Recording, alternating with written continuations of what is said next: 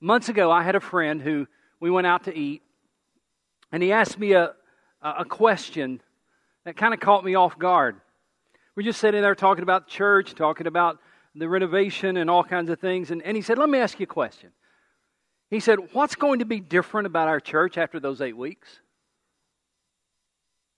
He said, are we just going to renovate the sanctuary and then go back and same old church?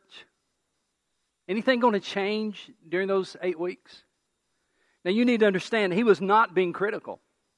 He loves our church. He's a dear friend of mine. He loves his pastor. He was simply asking if we might use those 8 weeks in a strategic way. Is it possible that we could do more than renovate a sanctuary? Is it possible we could use those 8 weeks in a strategic way? And so I told him that I had already planned a series to preach during that renovation called My Makeover. And I told him, I said, really, my prayer is this, that we'll do more than renovate a sanctuary, but that I've been praying that God would renovate us during those 8 weeks.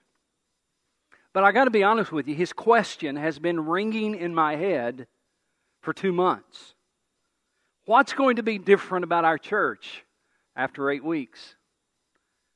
Are we going to just renovate the sanctuary and then come back to the same old church? That's been ringing in my head for a couple of months now.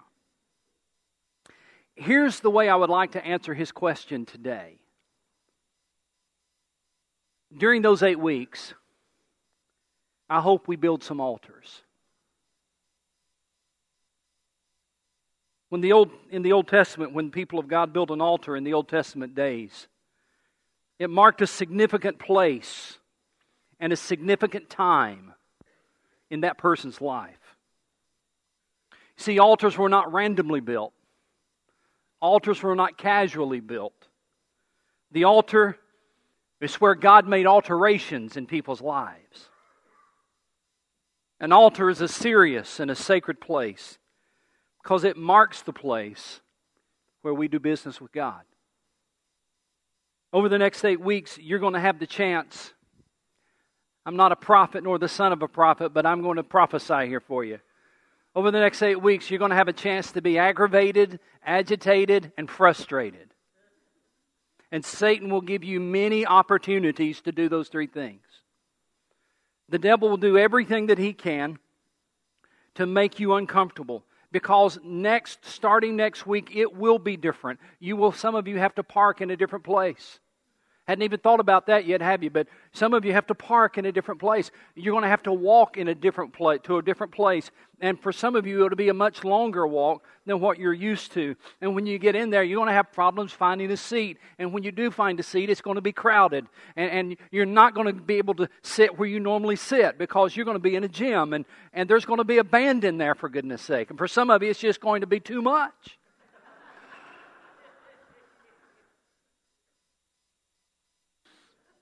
You'll have all the kinds of opportunities to be aggravated and agitated and frustrated. That's what it could be. Or it could be something else. Over the next 8 weeks, it could be a time where we meet with God and God meets with us. This could be the time and the place where we do business with God and it leaves an imprint on our soul.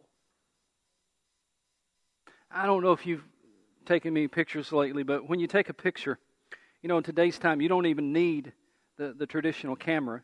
You've got one with you, right? Yeah. And if you got your phone set up correctly, I'm just going to go ahead and take one right here. Last day in the sanctuary, 2016. Everybody smile. Everybody smile. You ready? 1, 2, 3. Now I'm going to take another one. My wife's eyes were closed. They're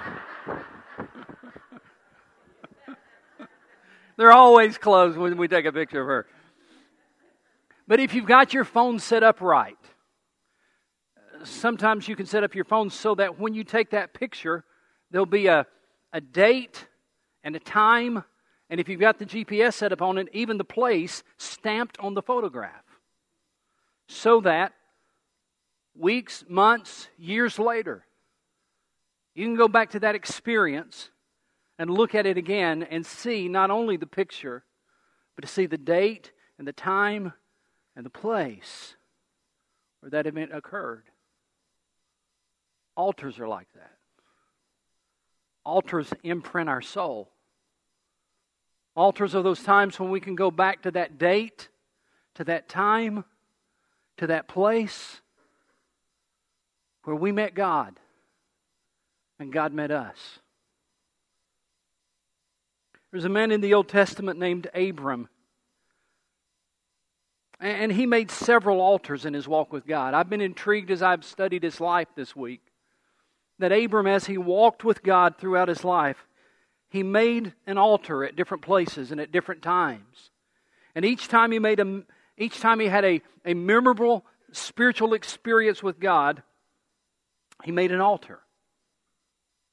Someone said that you can trace Abram's life by the altars he left behind. First time we read about Abram building an altar is in Genesis chapter 12. Would you open God's Word to the book of Genesis chapter 12?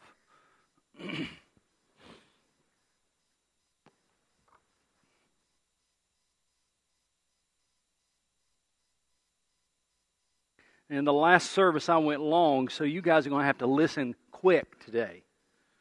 Listen fast. Genesis chapter 12, beginning of verse 1. The Lord had said to Abram, "Leave your country, your people, your father's household, and go to the land I will show you." God said, "I've got a land for you. I got a place for you that I want to put you." He says in verse 2, "And I'll make you into a great nation, and I will bless you, and I will make your name great, and you'll be a blessing. And I will bless those who bless you, and whoever curses you I will curse. And all the peoples on earth will be blessed through you." So Abram left as the Lord had told him, and Lot went with him. Abram was 75 years old when he set out from Haran. He took his wife Sarai, his nephew Lot, and all the possessions they had accumulated, and the people they had acquired in Haran, and they set out for the land of Canaan. And they arrived there. Canaan, by the way, was a pagan land. It was not a godly place. It's the land we would call Israel today, but before Abram got there, it was a very, very pagan place. Verse 7. The Lord appeared to Abram and said, "To your offspring I will give this land." That is, the land he was standing on, the land he had walked through, the land he had come to. God said, look at it again. The Lord appeared to Abram. Notice that. The Lord appeared to Abram and said, "To your offspring," notice this, "to your offspring I will give this land." And then we read these words. So he built an altar there to the Lord who appeared to him. So he built an altar there to the Lord who appeared to him. Many of the altars in the Old Testament were built for sacrificial purposes. In fact, you might even say a majority of the altars built in the Old Testament were for sacrificial purposes, but this one was not. This altar was built to be a memorial. This altar was built to mark the time and the place when the Lord appeared to him. It was such a significant event in Abram's life as it would be in your life. Not only that the Lord appeared to him, but the Lord promised to him, "I'm going to give your descendants this land." And so when Abram thought about all that God just promised him and that the Lord had met with him there, Abram built an altar. It marked the spot where he had a memorable spiritual experience with God.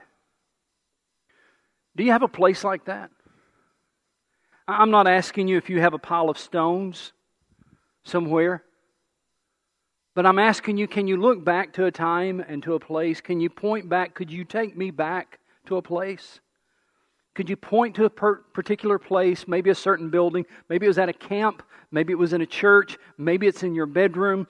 Maybe it was at your office when you closed the door. Maybe it was in a park. But has there been any certain places in your life where you can point to it and say, I'm going to tell you something. There was a particular day and a particular time God met me right here. I want you to have those kind of experiences. I want you to know those kind of moments. And I pray that over the next 8 weeks, God meets with you in a personal and private and powerful way. So here's the first lesson. I'm going to give you 4 or 5 of them. Here's the first lesson to write down. Altars in our lives mark the place where God met with us. It's one of the purposes. Altars in our lives mark the place where God met with us. Now, the second time that Abram built an altar is found in the next 2 verses. Again, in Genesis chapter 12, this time reading in verse 8, it says, "From there, he went on toward the hills east of Bethel, and he pitched his tent, with Bethel on the west and Ai on the east. And there he built an altar to the Lord, and called on the name of the Lord." Warren Wiersbe said, wherever Abram went in the land of Canaan, it was marked by 2 things. It was marked by his tent and by his altar. He said that the tent showed that he was separate from the people of Canaan. The tent showed that he was a sojourner. He was not part of them. This was not his permanent home. And the tent marked that he was not part of them. It marked that he was separated from the people of Canaan. But the altar marked that he was devoted to the Lord his God. That he was not worshiping the gods of Canaan. He was not worshiping those false deities, but he was worshiping the Lord his God. So wherever he went, his life was marked by his tent and by his altar. But I also want you to notice where he went the second time when he builds an altar. I want you to look at the text. Biblical names have significant meanings sometimes, and this certainly does. He went to pitch his tent and to build an altar. The Bible says in verse 8, from there he went towards the hills of Bethel, and he pitched his tent with Bethel on the west and Ai on the east. The name Bethel literally means, in the Hebrew language, the house of God. The name Ai means ruins. Abram pitched his tent between the ruins of Ai and the house of God, Bethel. Symbolically, I believe, showing that Abram was going to be the bridge between a broken world and the house of God. And it was there that he built this second altar. Because not only would Abram be a bridge between the lostness and the brokenness of this world, the ruins of the world, and the house of God, not only would Abram be a bridge, but ultimately his descendant, the Lord Jesus Christ, would be the ultimate bridge between the ruins of the world and the house of God. And in this strategic and symbolic place, Abraham built another altar.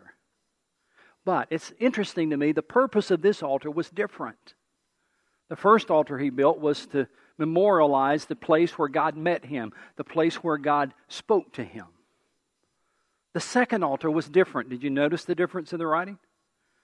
It says in verse 8, there he built an altar to the Lord, and here's the different part, and called on the name of the Lord. The purpose of the first altar was to be a memorial to mark the place where God spoke to him. But when he made this second altar, it was for the purpose that he needed to speak to God. We're not sure why he needed to do that. Not exactly sure what he needed to pray about. What was so significant in his life? What was so challenging in his heart that he needed to build this altar? We're not sure what he prayed about. But there was something so significant, watch this, there was something so significant about that time in his life. He needed to talk to God, and so he began to pick up stones, and he began to place them together, and he made an altar so that he could call on the name of the Lord his God. Here's the second lesson I want you to write down. Altars mark the place where we call out to God. See if you agree with this statement. Not all prayers are the same. Would you agree with that? Not all prayers are the same. Here's what I mean by that. Sometimes you pray, but then at other times you pray. Right? Sometimes you say your prayer. And sometimes you call out to God. I could take you today to a place in Johnson City, Tennessee, Johnson City Medical Center. I could take you to a place approximately in the parking lot where one day in the afternoon by myself, I knelt in the parking lot and I made an altar to God. And I cried out to God on behalf of my dad who was lying in the hospital and we weren't sure if he was going to live. And I had to get out of the room. I had to get away by myself. And I remember very vividly that day on my knees, crying out and praying in a way that I have prayed very few times I've ever prayed like that. That was my altar. That was my place where I did more than just say a prayer. That was my place where I cried out to God. Abram did that as well. Now, I'm not suggesting that you need to pile up a big pile of stones somewhere. I'm not suggesting that you go to your house and you put a big pile of stones in your yard. I'm not suggesting you go to your office and put a big pile of stones in the office and they try to open the door and it keeps banging against the stones. I'm not saying you need to do that at all. Because listen, we need to read this Old Testament from a New Testament perspective. And I want you to know something. We don't need the altar anymore because Jesus Christ was our ultimate sacrifice. And because He opened a way to God, He established a new covenant between us and God. And now we can go boldly to the throne of grace to find grace and mercy to help us in our time of needs. So we don't need a pile of stones anymore. But listen to me, church, we still need the God of Abraham. We still need to call out to that God like Abraham did.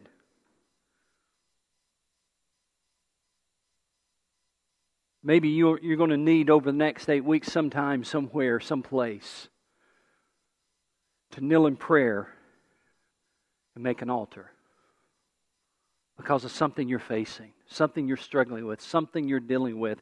Maybe somewhere over the next 8 weeks you will kneel in prayer and make an altar. Now, this is where the story of Abram takes an interesting and unexpected turn. Beginning in verse 9, let's see what happens. Then Abram set out and continued toward the Negev. The Negev is a place in southern Israel. It's down near the Dead Sea. Before you get to Egypt, it's a deserted, awful place. Abraham set out and continued toward the Negev, and it says in verse 10, now there was a famine in the land, and Abram went down to Egypt to live there for a while because the famine was severe. Now remember what God promised Abram. I'm going to take you to this land, and I'm going to bless you and your descendants in this land. And instead of remaining in that land in the time of famine and trusting the Lord to help them, Abram, that says in verse 10, went down to Egypt. In the Bible, Egypt is a symbol of the world system and its bondage. God brought His people out of bondage. He brought His people out of Egypt. In the Bible, Egypt is always a symbol of the world system and its bondage.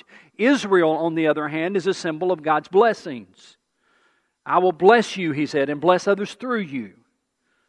So, it's interesting to me that geographically as well as spiritually, when God's people in what we would call Israel today, when God's people in that land went to Jerusalem, they always went up to Jerusalem. And when they went to Egypt, they always went down to Egypt. Now, that's geographically true, but it's also, I think, symbolically true. You see, spiritually speaking, when someone would go down to Egypt, especially in this situation, when Abram went down to Egypt, it means that he was doubting God's promise of provision and he was running to the world for help. He was running to Egypt. He was running to the world to meet his needs. Here's what I want you to understand. Abram left his altar. And when you leave your altar, your life will unravel. And you'll end up in places and experiencing things you never dreamed of. Let me summarize it for you. Skip down to verse 11. Let me tell you what happened. Beginning in verse 11, Abram, as he goes down to Egypt, on the way to Egypt, he begins to think, I am really married to a beautiful lady. Now, guys, this is Valentine's Day. Word to help you here. This would be a good time for you to tell your wife, you're a beautiful woman. You don't have to do it right now. You don't have to do it right now. Just remember after service, just, honey, you're a beautiful woman. Abram was married to a beautiful woman. In fact, as he was traveling to Egypt, he began to think, Sarah she is sharp, she is beautiful. And he began to realize once we get into Egypt, Pharaoh can have anything he wants. And if he gets word of my wife, if he gets to see my wife, he won't think twice about killing me to have her. And so he concocted a plan. Now remember, he's left his altar. He concocted a plan. He said to Sarai, his wife, he said, when we get down there, I want you to tell people that you are my sister. Because he won't kill me if you're my sister. But if you tell them that I'm your husband, he'll kill me so that he can have you. Is that twisted or what? I mean, that is twisted thinking. That's exactly what happens. He goes to Egypt. People get word, there's a sharp-looking lady right over there. And Pharaoh's men find out about it. They go check her out. Say, boy, you're right about that. We need to tell Pharaoh. He's going to be interested in her. Pharaoh gets word of it. He says, bring her here. I want to see her. And they brought her to Pharaoh. And he says, I'm going to take her to be my wife. I know that sounds strange, but you ought to read your Bible. It's right there. It's interesting sometimes. Verse 17, chapter 12. But the Lord inflicted serious diseases on Pharaoh and his household because of Abram's wife, Sarai. So Pharaoh summoned Abram. What have you done to me? He said. Why didn't you tell me she was your wife? Why did you say she is my sister so that I took her to be my wife? Now then, here is your wife. You see that word over and over. Take her and go. Then Pharaoh gave orders about Abram to his men, and they sent him on his way and with his wife and everything that he had. Life gets complicated when we walk away from our altar, doesn't it? Life gets complicated when we pursue other things other than God. Life gets twisted when we go turn to other things to find fulfillment. Eventually, when he left Egypt, it's very, very interesting where Abram went. He could have gone anywhere, but it's extremely interesting where he went when he left Egypt. Look in chapter 13, verse 1. So Abram went up from Egypt to the Negev. He's heading back home with his wife and everything that he had, and Lot with him. Skip down to verse 3. From the Negev, he went from place to place until he came to where? To Bethel. Till he came to Bethel, to the place between Bethel and Ai, where his tent had been earlier, and where he had first built an altar. There, Abram called on the name of the Lord. If you have disobeyed God, go back to the place where you left Him and make things right. Someone said the victorious Christian life is a series of new beginnings. That's not an excuse for sin. It is an encouragement for repentance. So let me give you the third lesson from the altars of Abraham. Lesson number 3, altars mark the place where we come back to God. They do mark the place where we call out to God, but altars also mark the place where we come back to God.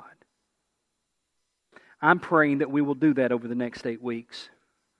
I'm praying that I believe that when Abram called out to the Lord, when he went back to Bethel and he went back to that altar, I believe when the Bible says he called out to the Lord, I sincerely believe he was crying out for forgiveness. He was crying out for the twisted things that he had done. He was coming back to his altar. He was coming back to his God.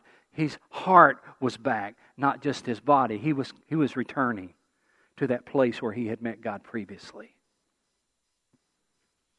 Now, because of that, this is where it gets really good. Because of that, when God saw that he came back, God blessed him. He blessed him in a way he did not deserve. Has anybody here ever experienced God's undeserved blessings? After a time of disobedience, when you come back to God, after a time of wandering, when you come back to God, God sometimes graciously, generously blesses you in ways you do not deserve. Look at what happened. This only God would do this. Chapter 13, verse 14. The Lord said to Abram, after he had come back, after he had repented, after he had cried out to God again. Verse 14, the Lord said to Abram after Lot had parted from him, lift up your eyes from where you are and look north and south and east and west, and all the land that you see I will give. And look what he says, I will give, what's those next two words? I'll give to you. Go back to verse 7. Look what he said in verse 7. The Lord appeared to Abram and said, to your offspring I will give this land. But now, after he comes back to the Lord, this time he says, I will give this land to you and to your offspring forever. And I'll make your offspring like the dust of the earth, so that if anyone could count the dust, then your offspring could be counted. Go walk through the length and the breadth of the land, for I am giving it to you. Not just to your offspring. But now, Abram, I'm giving it to you.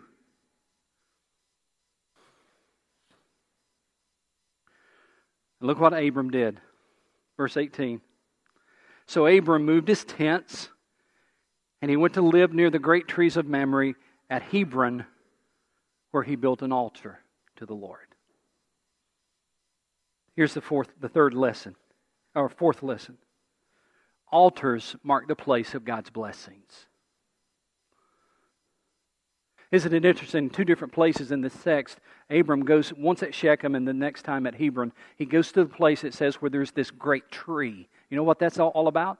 In the days of the Old Testament, the pagans would often worship their false gods at these significant trees. I love trees. I could take you today to what I call my tree. And it's on the frontage road between here and 85. I've taken 25 pictures of my tree over the years because I just love that tree. There's just something majestic about trees, but there's something else about the majesty of trees. Watch this. Trees always reach towards heaven. So even the pagans understood this would be a place to worship our God. This would be a good place for us to go before our God. And so even the pagans were worshiping what they called God under the trees. And so Abram, when he got to Hebron, verse 18, so Abram moved his tent and he went to live near the great trees of Mamre in Hebron, where he did what he had done in the past. He built an altar to the Lord. I believe it was an altar to signify God's blessings, His undeserved blessings in his life. But there was still one more altar to build. It would be the hardest altar of all. And many times after God's blessings, you will experience God's testing. And so we fast forward the story of Abram to chapter 22. Genesis chapter 22.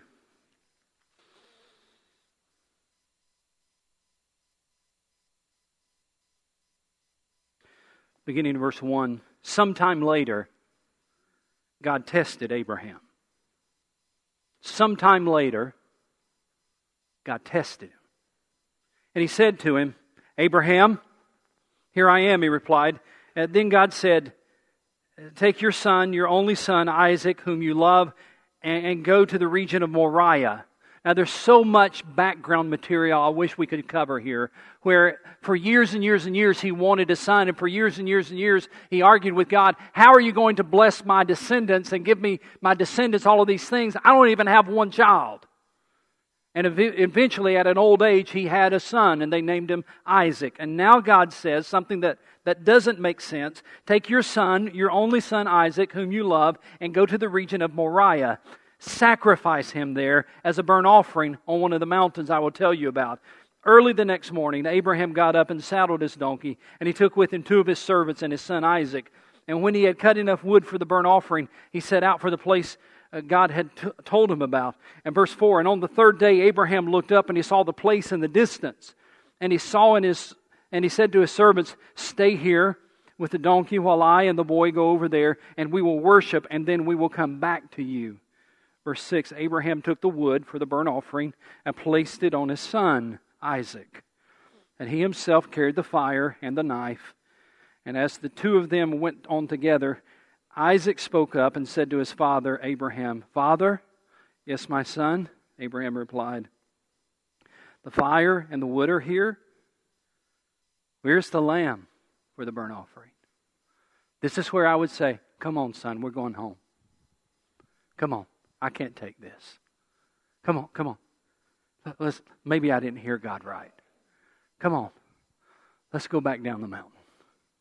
That's not what Abram did. Verse 8, Abraham answered, "God himself will provide the lamb for the burnt offering, my son." And the 2 of them went on together. Now don't miss verse 9. When they reached the place God had told them about, look at these words. Abraham built an altar there and arranged the wood on it. He bound his son Isaac and laid him on the altar on top of the wood. I've often marveled that Abram could take his son, his only son, whom he loved, and sacrifice him. I've often wondered how any father could do that. But it occurred to me as I was studying this text, this was not the first altar he had built. This was not the first altar he had built. And the previous altars made this altar possible. All the other altars he had built prepared him for this altar. Here's the 5th lesson I want you to write down. Altars mark the place where we surrender everything to God. Have you come to that place in your life where you're willing to say, "The Lord will provide"? Have you come to that place of absolute surrender? Have you been willing to make that altar? You see, God wanted to know which Abram loved more, the blessings of God or the God of the blessings. Can I tell you something? Those altars are difficult to build because they require more than stones. They require faith. They require a lot of faith. I remember one night on the campus of New Orleans Baptist Theological Seminary where I built an altar as I wrestled with a major decision. No one else was there. Lisa was not there. I didn't know anybody else in the city. I was just on the campus for a brief time to kind of an introductory thing to the doctoral program. I was there by myself. I found out some news that day that totally changed my plans. And I wrestled with what I should do. And I knew I didn't have the money for what I was thinking God wanted me to do. And here's what I did, ladies and gentlemen. And I'm not trying to be dramatic, but I'm telling you, it is as vivid today as it was that night. That night, I sat in my room, on my bed, in the dark, all alone. And I made an altar. And I prayed, and I prayed, and I prayed, and I worried, and I prayed, and I worried, and I prayed. And I just spent time with God that night for hours, alone in the dark, until finally I came to the point where I said, I surrender.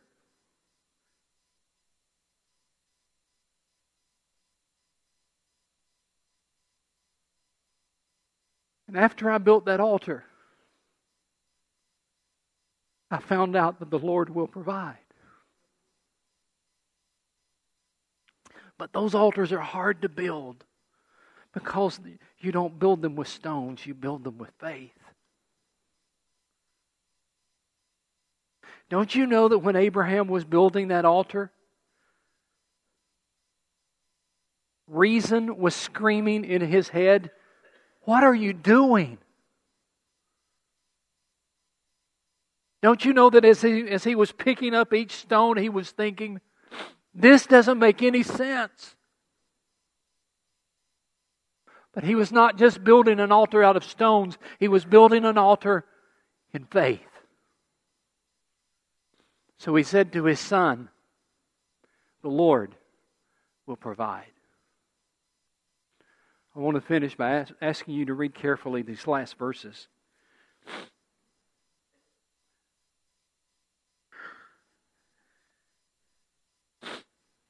Verse 10. Then he reached out his hand and he took the knife to slay his son. But the angel of the Lord called out to him from heaven, "Abraham, Abraham." "Here I am," he replied. "Do not lay a hand on the boy," he said. "Do not do anything to him. Now I know that you fear God, because you have not withheld from me your son, your only son." Abraham looked up, and there in the thicket he saw a ram caught by its horns. And he went over and he took the ram, sacrificed it as a burnt offering instead of his son. I need to read the next verse, verse 14. So Abraham called that place, "The Lord will provide." And to this day it is said, "On the mountain of the Lord it will be provided."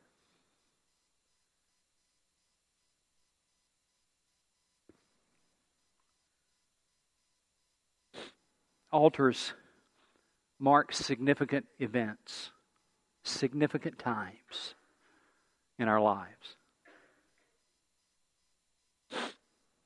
Altars mark that time and that place where we meet with God and God meets with us.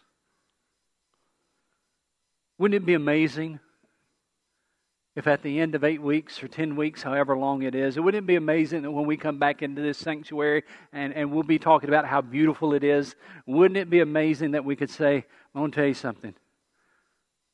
The best thing about this renovation is that He changed me.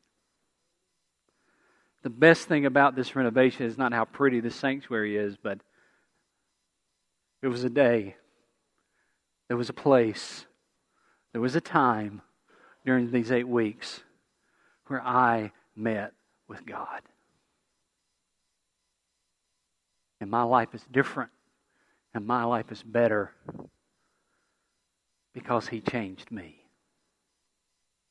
Altars sometimes need to be built. Would you pray with me?